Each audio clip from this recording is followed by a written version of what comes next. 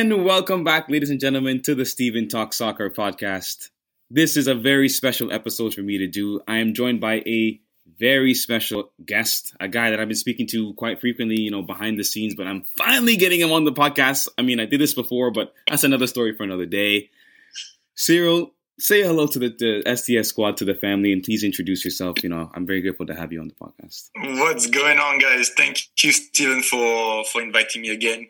And hi to everybody. I'm really excited to be here. We had a good conversation last time, and now we're putting this into recording. So hopefully we'll be having as much fun. My name is Cyril. I'm 29 years old. I am a football coach, soccer coach from France. I currently live in New York City. And I coach soccer, and also I created an online coaching platform called CC Management Football, where I help young players, ambitious players, kind of help them with reaching out to their full potential and making sure they don't have any regrets. And I'm sure we're going to go in details after. I'm sure you have some questions for that. But just simply helping players really understand what it takes to be a footballer. And that is not just on the field, but also there's a big aspect called the mental aspect that really impacts your performance. So, this is what I do now. Yeah, so as you mentioned, I mean, he has quite a storied past, and it's a very interesting one. I'll make sure to get all the juicy information you guys are looking for from Cyril for sure.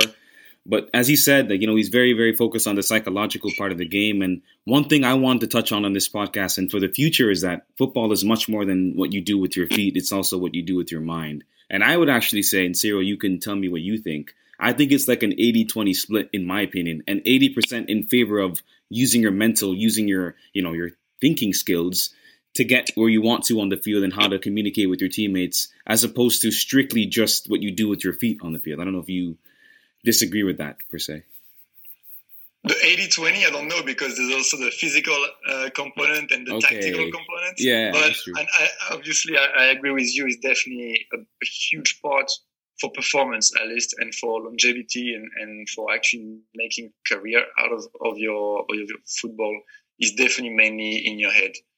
In terms of course, on the field, the decisions, the communication, but also outside of the field, there's a lot that can go on in your head when you play well, but also when you play bad. Your relationship with the coaches, with the teammates, the way you handle the stress, if you can stay focused in the game.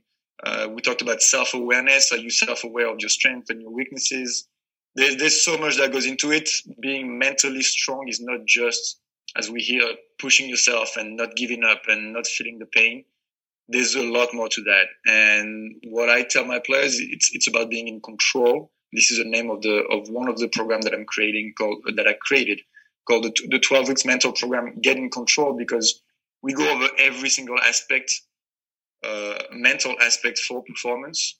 And the idea is not to be strong and to not feel anything, but it's to feel everything and understanding and being in control of boosting some emotion, of lowering some emotions if needed. And it's fascinating. It's something that I needed as a player when I was younger, and something that I saw that a lot of players need when I started coaching. And I also realized that, unfortunately, it's not something that we coach as a team, because it takes a lot of individual work. It's a lot of talks, a lot of discussions, a lot of questions to ask your players, a lot of exercises that you can do. But as a team, you just simply don't have time, because you have 20 players and you cannot just spend that much time with everybody. So that's why I think it should be delegated as well. And I'm hoping to bring part of the solution with my training. 100%. You touch on something there as well. We'll get to the further in-depth part of, what it means to use and to really cherish the mental side of the game. But I wanted you to tell the people where you're coming from. Obviously you played soccer yourself. You're not just a coach. Like, you're not just like a Jose Mourinho. You were obviously a fairly good player. I'm almost certain of that. I know I haven't seen you, but I have the feeling that you were. So please tell them where you're coming from and, who you played with per se, and all of those things as well. Yeah. So I'm from France, and I'm from the north. So I started playing in Lille, Lille Olympic Soccer, where your friend Jonathan Jonathan David. Yeah. Yeah, he's playing. He might leave, I think. He might leave. I don't know. He might be going to Arsenal, actually. Your club, funny enough. I'll take him. So I started in Lille from U8 to U12. So right away in the professional environment, it taught me a lot.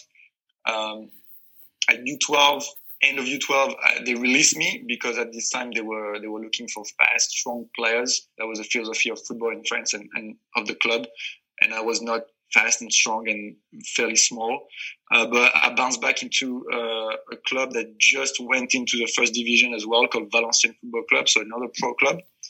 And I went there for 6 years, from U13 to U19. At 16 years old, I entered the academy. I signed a pre-professional contract called an aspiring contract for 2 years. So, at 16, 17 years old, started making a bit of money while going to school. I'm thinking, yes, my dream of playing pro is happening. That's it. And those 2 years were actually the worst years of my life in terms of performance. I didn't play well. I kept on getting hurt. I couldn't find my level. And of course, I didn't know why on the moment. Only later I realized it was because mentally I wasn't ready for that. I'm ready to cope with that pressure. And so they released me after 2 years instead of signing pro. So big blow. And I went for a Division 2 club, a League 2 club. I played for the reserve team. And that's where I played with N'Golo Kante. Wow, incredible! For 1 year, but same thing, I was still about on that failure. I couldn't let it go and didn't play well either. And I realized I needed something completely different. So I came to the US, played in Division 1 in college in Brooklyn, New York for St. Francis. Mm-hmm. Played 4 years there, so I loved it. You're a champion, man. You're one. Won the conference twice as a player. Finished my last year as a captain. Just loved the experience. We're living like professionals and not getting paid for it, but living like professionals, and that's all I wanted to do anyway. And after the 4 years, I had some chances to play in the USL, so the second division here in the US.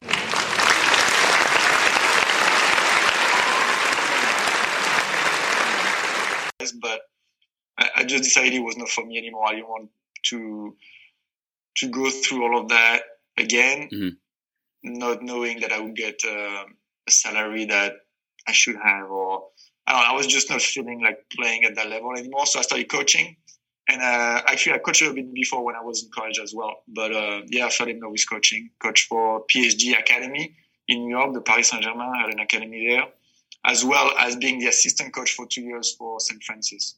And we won again, two in a row. And then after that, the PSG Academy, I was coaching in the youth from like U8 to U13, U14. We made a partnership with the French Football Academy. So we had great coaches from the French national team coming to help us and try to bring the French methodology of coaching in the US. And in 2020, I started CC Management Football, where I help players with the mental aspect of the game and a bit more than that now as we evolve. And now it's 2022, and I'm going back into. I took a year off to really focus on CC Management Football, but I'm looking forward to coach a team as well as doing that, because I miss team coaching. 100%.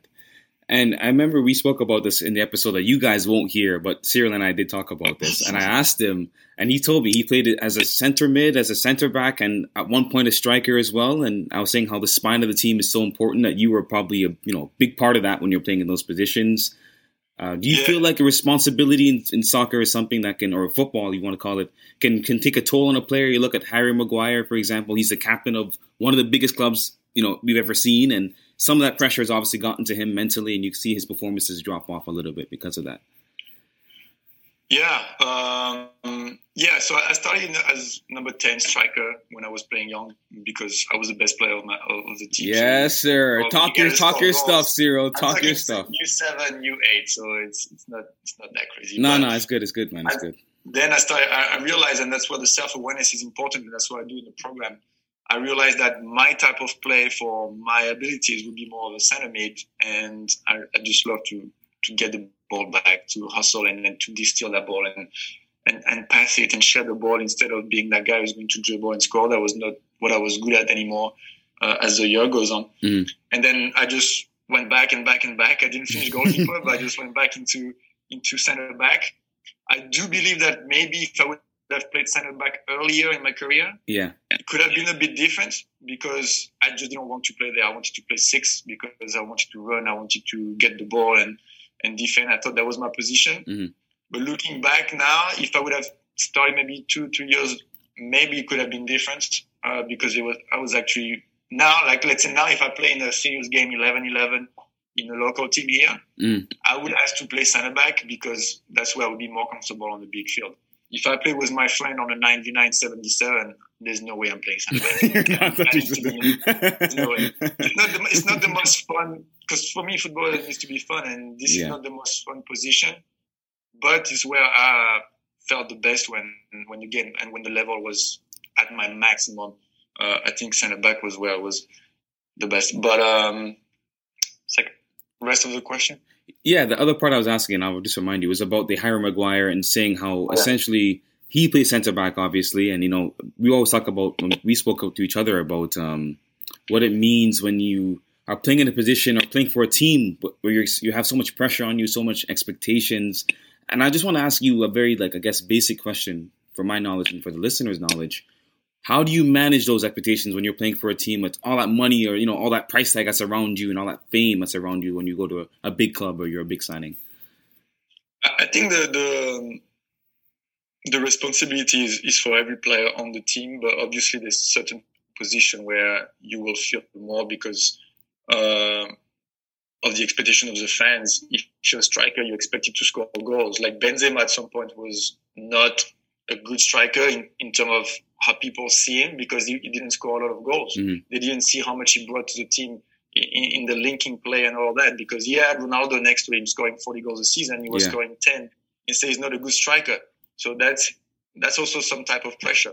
And then you have defenders or you make a mistake or that's a goal behind. So you get killed for that. Same thing for the goalkeeper.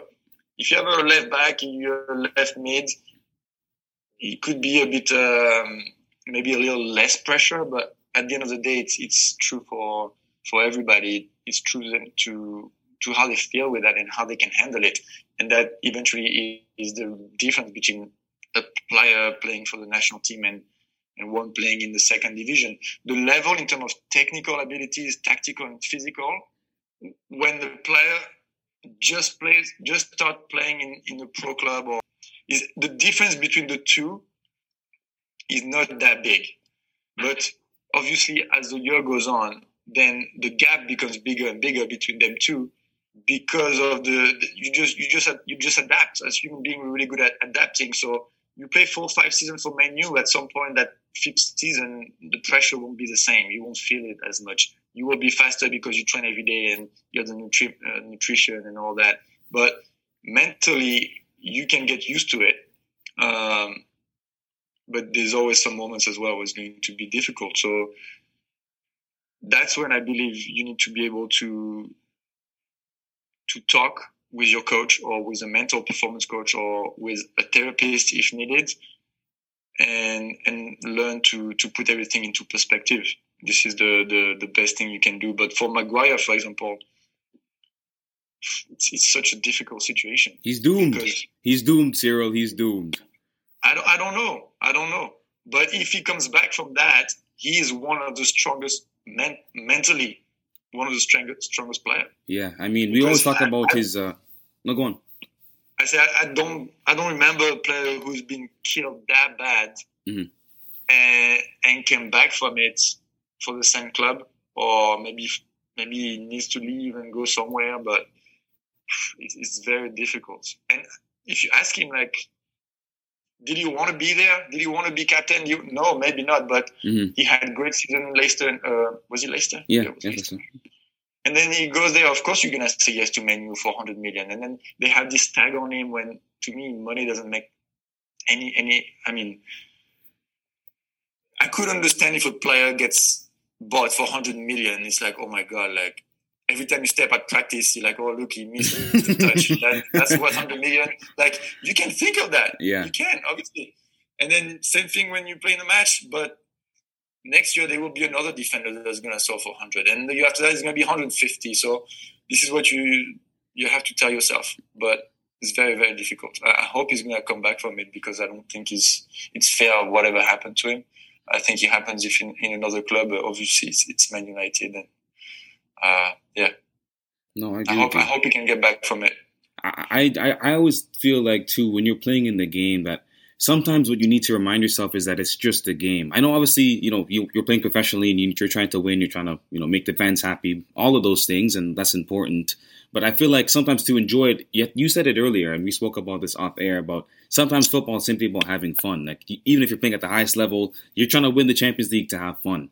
And I feel like players nowadays, and we'll get to this later on in the episode, where the impact of social media has changed what your objectives are when you're playing the sport. Like, it's no longer about the same reasons that it used to be. You know what I mean? I don't know, again, is that far off from what you see, or are you saying, oh, Steven, you're crazy, that's not true at all? I think it depends of the players, but I think it's also the perception that we have. And the good example is Pogba. He's being criticized a lot. He just had a Pogmentary, like a documentary about him. He has Griezmann did that and killed his career when he made that documentary about Atletico. So to me, my advice, and I don't know if I'm old school because I'm not that old, but if you're a professional player, there's nothing good that can come out for you to being on social media, except money and deals with brand and all that. I understand that, but there's a way to do it.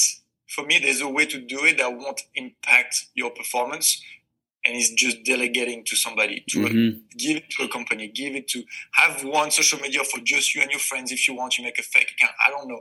Like Kylian Mbappe does this really well. Like there's no, I don't know how many team members or lawyers he has with him, but he hasn't made a single mistake yet in terms of maybe a couple of tweets and all that. But it's nothing that bad. Mm-hmm. And then it's fine to do all of this, like the Pogmentary and all that. When you play well, it's fine. The moment you play bad, this is the first thing they're going to tell you. It's over. It's the first thing that's going to come out. Is that why you're spending your time doing this when you should be focusing on... And they're right. Eventually, they're right. Yeah. Focus on your work. Focus on mastering your craft. That's what a professional is. Of course, it's a human being and they still have to live their life and all that. But you have to understand that you also you can't say no to complete freedom once you become that big. And to me, I just don't understand why they do this and why they have I understand it, but I just think it's the wrong way of doing it. Okay, I agree. And just to finally on that, again, just to really put the nail in that coffin, you look at someone like Neymar, who I talk about a lot amongst my friends, and I say, in my opinion, he could have been the best player to ever grace a football pitch. I genuinely believe that, given his natural ability and just, the kind of intangibles that you see a player have. I think he has all of those. That's what I think. And to what you just said, I feel like because of this new age and new era, and he said this in his documentary, I mean, he's perfectly okay with the fact that he's become more than just a soccer player, more than a footballer. But I feel like had this not been part of his world and it just been strictly about keeping your head down and being professional, as you said, to me, this might sound crazy, but welcome to the Steven Talk Soccer podcast, where controversy is normal. He could have been better than Neymar, or better than Ronaldo and Messi, in my opinion, given just how good he was on the level of becoming. But because of all of this stuff that came into the mix that you mentioned, I feel like he stunted his own growth that way, and now we're seeing the consequences of him just being celebrity and posting pictures and doing random stuff and not really giving his 100% on the field.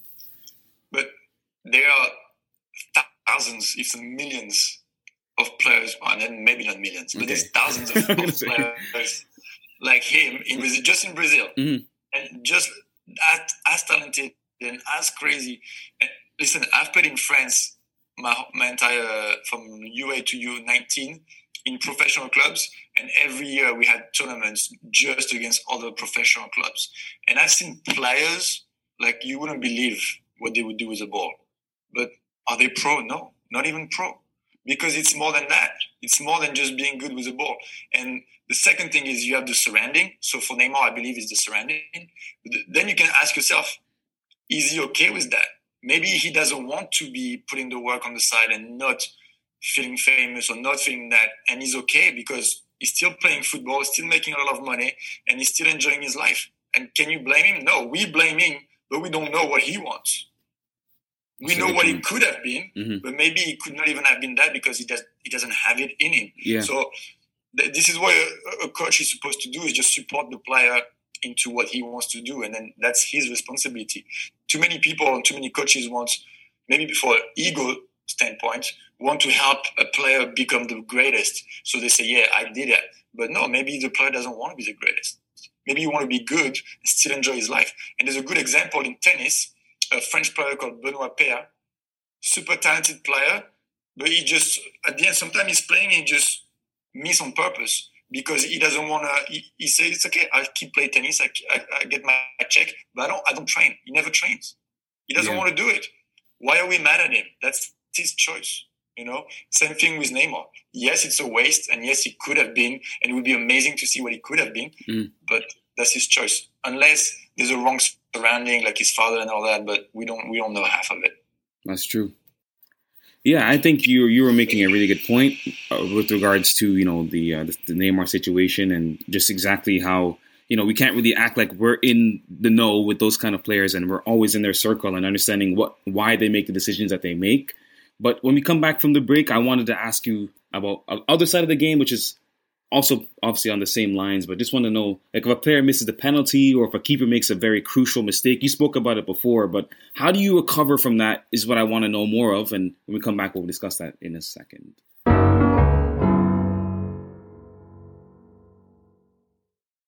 And now, Cyril, what I really need to be asking you is the dirty, grimy questions. And again, we spoke about them in the previous episode we made, and we'll speak about it in this one. Bukayo Saka, yes, Arsenal's Messi, Arsenal's legend, the greatest ever player to play for Arsenal Football Club, according to Arsenal fans. He missed the penalty, should I say, obviously in the Euros against Italy, and went on to have a fantastic season. But typically, when you miss a penalty, it's demoralizing, and you feel like you never want to take another one again. Walk me through that step of, do I take a penalty? Do I not? And what happens to you when you miss one? What happens to you when you score one? Walk me through that whole process. Well, first thing first, which Arsenal fans said he was the best player ever? Don't forget Thierry Henry. Let's not forget about Thierry. Many. Yeah. Many Arsenal fans. So, yes, Saka missed the penalty, and then we've talked about the way he got back into the season, and he actually had to take very important penalties as well. We talk about the one against Manchester United, and that he scored. And for penalties, since it's a very technical and special moment, it's just a gesture. It's just you and the ball, and the goalie. It's all eyes on you. It's not like as if you would miss an open play, for example. It's very different. Penalties, the best way, and I think that's what I said last time, it's simply just to try and score another one. That's the only thing that will make you go back into full confidence and into confidence of taking them. So it's just like a circle, but the moment you're not confident into doing something, you need to be able to experience making it. So obviously it sounds very, very simple, but he's got to practice into training, but he has to take one in the match. He has to. And the longer you wait, the more difficult it is to get over it. So the best thing is to take the next one. There's a next penalty. And we see that a lot actually when penalties get, there's a penalty, the player miss, and the goalie was off his line or whatever, and he has to retake it. Mm-hmm. They never change the penalty taker. It's always the same one going back in. And you could wonder, you'd be like, oh, now it's like almost gambling, and he knows, like, you play with the goalkeeper, what's happening? Yeah. How about you just, because the player who doesn't want to stay on that, you need to be able to score to feel better about it. It's that simple. Yeah. And the confidence, your confidence comes from what you experience and all the difficulties you went through. So a player who's never going to miss, and then finally he's going to miss, he's going to have a hard time getting over it. A player who's missed a couple times and then scored again and then missed and scored again, he will be a bit easier for him to go back into that full confidence.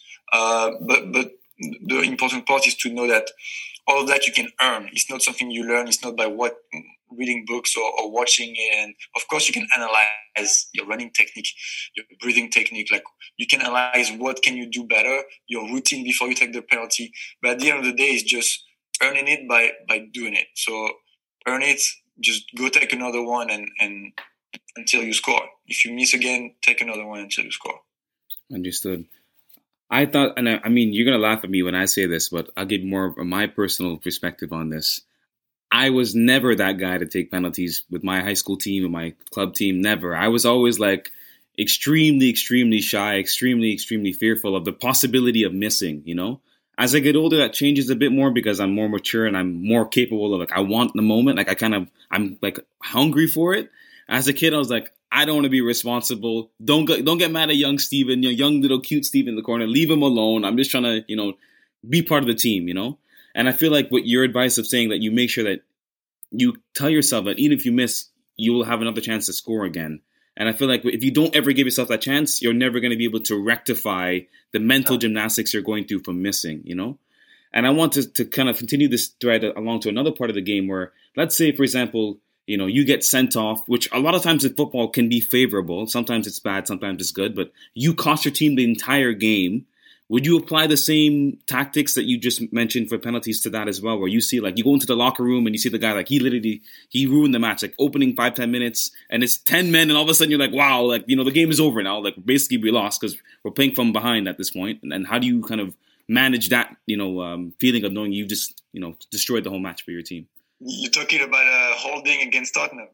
I didn't bring up any names, I didn't say any names. I don't want to mention any names. I don't want to say anything too specific. Granted, Xhaka is a big name, comes to mind, walking red card, Xhaka. So I just want to give you some names, No, but red card is a bit different because it could be seen as a mistake, but it could also be seen as just a lot of passion. And then, of course, there's stupid red card, but there's also smart ones. If I make a foul in the 90th minute, because that's a different story. But how do you go over that? First of all, you gotta take responsibility for it. I think it's the first step. You gotta stand up at the end of the game and say sorry or say whatever you want to everybody. I think it's going to kind of clear the air. And if somebody has something to tell you, he will tell you now, and then we can all move on. If you don't talk about it and you act like, it was not my fault, like, nothing good can come out of that. You messed up, just say, I messed up. Sorry, guys. This loss is on me. Boom. And then you just look at it as what it is. Just look at it as an information, as data. We lost a game because I got a red card. Now I'll be a bit more... something that I've learned, and not too long ago, and I wish I learned that before, because I had a really bad relationship with losing. And when I went to the Cruyff Institute in Amsterdam to do a Master of Coaching, a teacher told me, see every loss or every failure, every defeat as what it is, as an information, as data. And every time that happens, I could play like tennis with my friend and I make a mistake. Instead of going mad, I'm just going to be like, okay, data, what is it? I missed my forehand because blah, blah, blah. And if you go into analysis right away, then you take the emotions out and it's a bit easier to get over it. I'm not saying it's going to work all the time, but you could get over it a little bit faster than if you still have your emotion and you really haven't got over it on your own. So take it as an information. What is it? We lost a game. I got a red card. Am I the first one? No. Is it the only game we're going to... No, we will lose another game. And it becomes a bit easier. For sure. And now on to the big thing. We're going to end on this on a bang, because I feel like this in football is, for some players, it makes their careers because they don't get any. For other players, it ends their careers because they get various injuries. Now, this to me is a big deal. I know you've suffered one. I remember we spoke about this. You can explain your own situation. I'll say mine, which happened recently, actually, which is where I basically dislocated my kneecap, which is disgusting. If nobody wants to get injured, but that injury was nasty. Like, I could hear the cracking of my knee and coming back in and out. It was really bad. But I'm back and I'm better. I am playing again and I'm on the field, and I'm, like you told me and like you were saying to me off air and also on the episode now, about being able to get over that and just, telling yourself that, in order to get over it, you have to kind of face it and not just, not play soccer again and say, I'm not going to touch the field again. I'm going to actually work towards getting better. So tell me about your injury experiences and what you used to do and what you think you could do and tell your own, students and players to do when they get injured. So on my side, I got hurt a couple of times. Nothing crazy, but the one that really hurt me the most, and that was at that time when I was under contract, I broke my foot during training, so the fifth metatarsal on the side of my foot. And this one hurt because it was about 3-4 months, and then you have to I think it was 3 months before any running. So it's a total of 4-5 months. And that was like in January, so it was really bad timing too. What can you do? One thing I tell my players now is, the first thing I tell them is injuries are part of the footballer's life. If you don't want injuries, play ping pong, play whatever. You cannot expect to do a professional career and not getting hurt. So of course there are some that are worse than others, but sometimes you get how do they call it in English when you get hit on the side, like Charlie horse. Charlie horse. You get all these type of, that's injuries as well. So it's a hit. It's not as bad as breaking a leg or doing your ACL, but you're gonna get hurt. Just know that. And then it's about not denying it. And the moment you hurt, face it and be like, okay, what can I do? First thing first, heal. And nobody's gonna, if people come and, you'll be okay, you'll come back stronger, that does nothing to you. Right now, you just need to be mad, be sad, be angry at everybody for a week, for 2 weeks, as long as it takes. Start healing.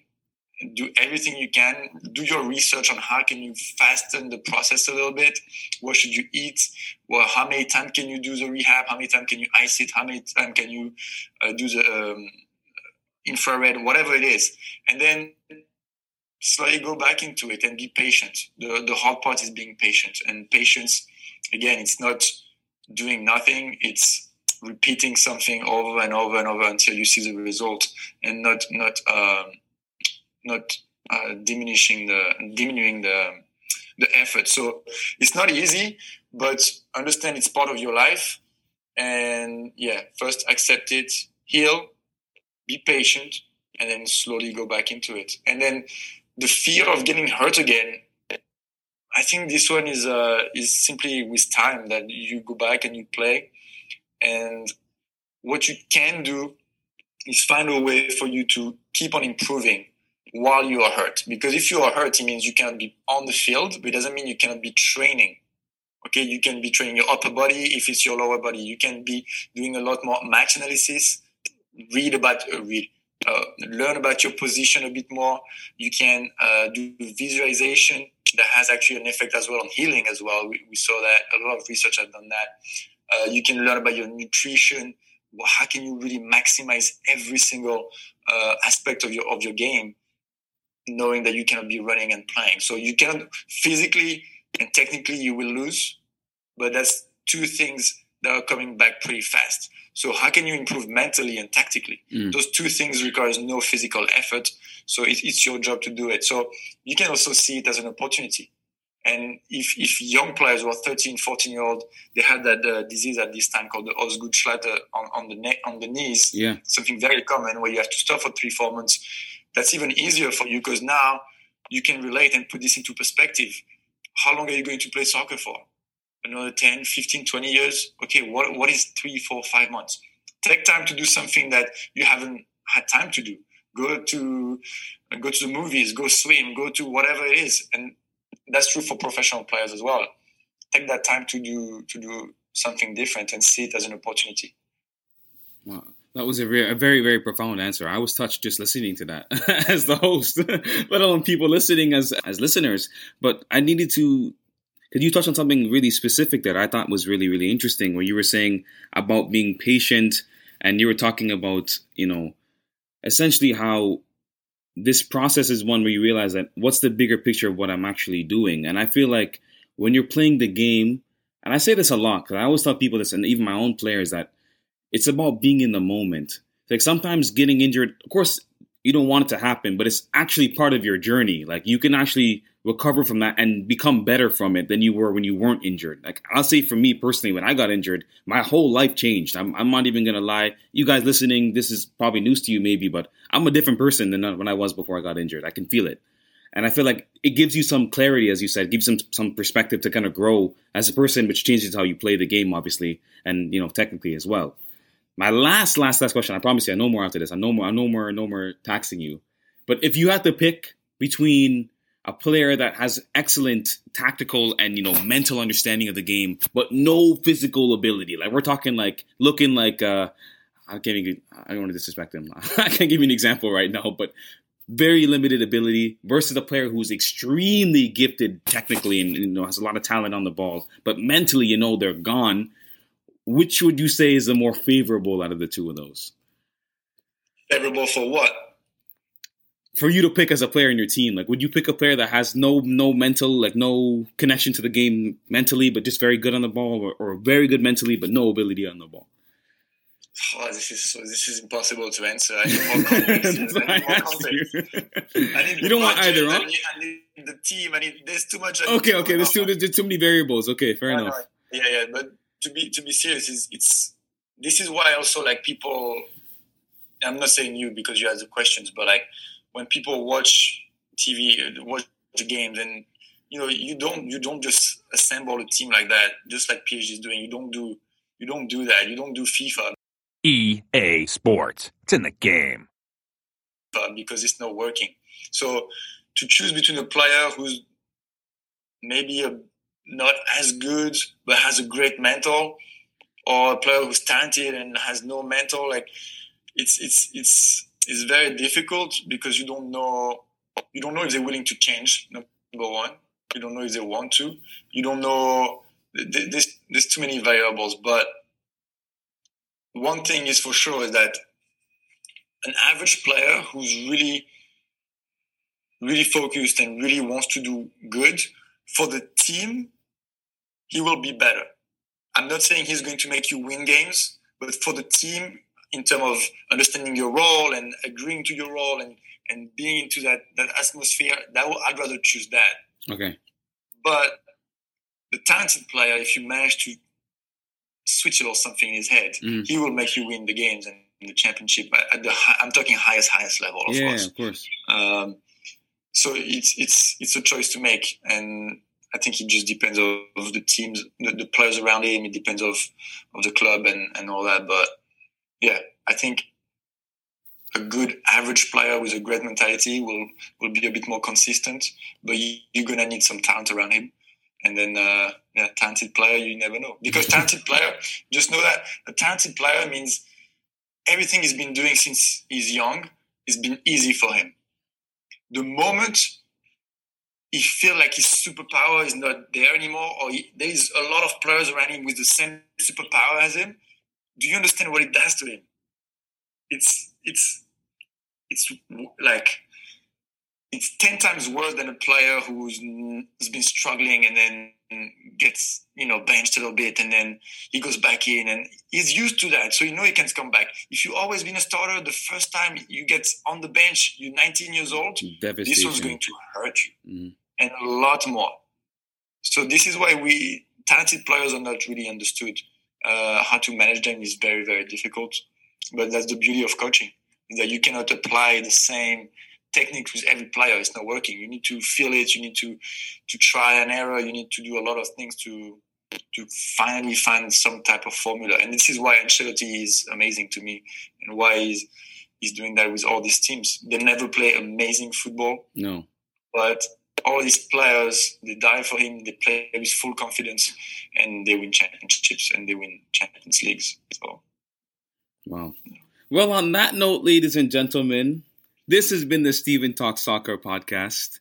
I'm mesmerized. I'm almost certain your jaws have all been dropped right by now as well. This will not be the only episode I do with Cyril. Make sure that you guys go check him out too. I'll have all of his links to working for him, and working for him. That's a crazy sentence. Being one of his players and underneath his tutelage and his guidance, all of his business stuff will be written in for you guys to go reach out to him. Cyril, you want to plug anything else yourself? You can. From me, though, that's all I got to say. Make sure you guys check out the new episodes. Make sure to check out all the other episodes on the Steven Talks Soccer podcast. Much more is coming. Make sure to download, to subscribe, to follow. Do all of that good stuff on whatever platform you listen to the podcast on. Cyril, you can take us away to the moon, and we'll end it there. Last thing, I just want to thank you again, Steven, for the talk. It's twice now we've been doing this, and it's both as fun. So honestly, I'm really loving it. It's a pleasure talking with you, and I really enjoy what you do. So congratulations, and keep it going, really. And then the second part is like, if any players are listening to this or coaches, of course, get in touch, and I'll be happy to support you in your journey and see how I can help you. I have a 12 weeks online training program to get in control of your mental abilities. And in a couple of weeks, brand new program coming out, 4 weeks off-season training. So it's a 4-week training to make sure that players arrive on day one of preseason fully ready. So recover from the past season, prepare, grind, polish all of that, and then you arrive on day one ready, because we know how important the preseason and the first few weeks are for a player and for a team. So this is my brand new course coming up July 5th, hopefully. So there's a lot happening. Make sure you follow CC Management Football on social media and get in touch if needed. 100%. And welcome to the STS squad. Come and pick up a jersey number, ladies and gentlemen. Steven out. Hey everyone, are you enjoying the content? Please be sure to leave a rating and a review, and to check out my other episodes. If you're looking for more Steven Talks Soccer content, you can find me at STS Pod on Instagram, at Stevo Talks Footy on Twitter, and at Steven Talks Soccer on TikTok. Become a consistent starter in the STS squad.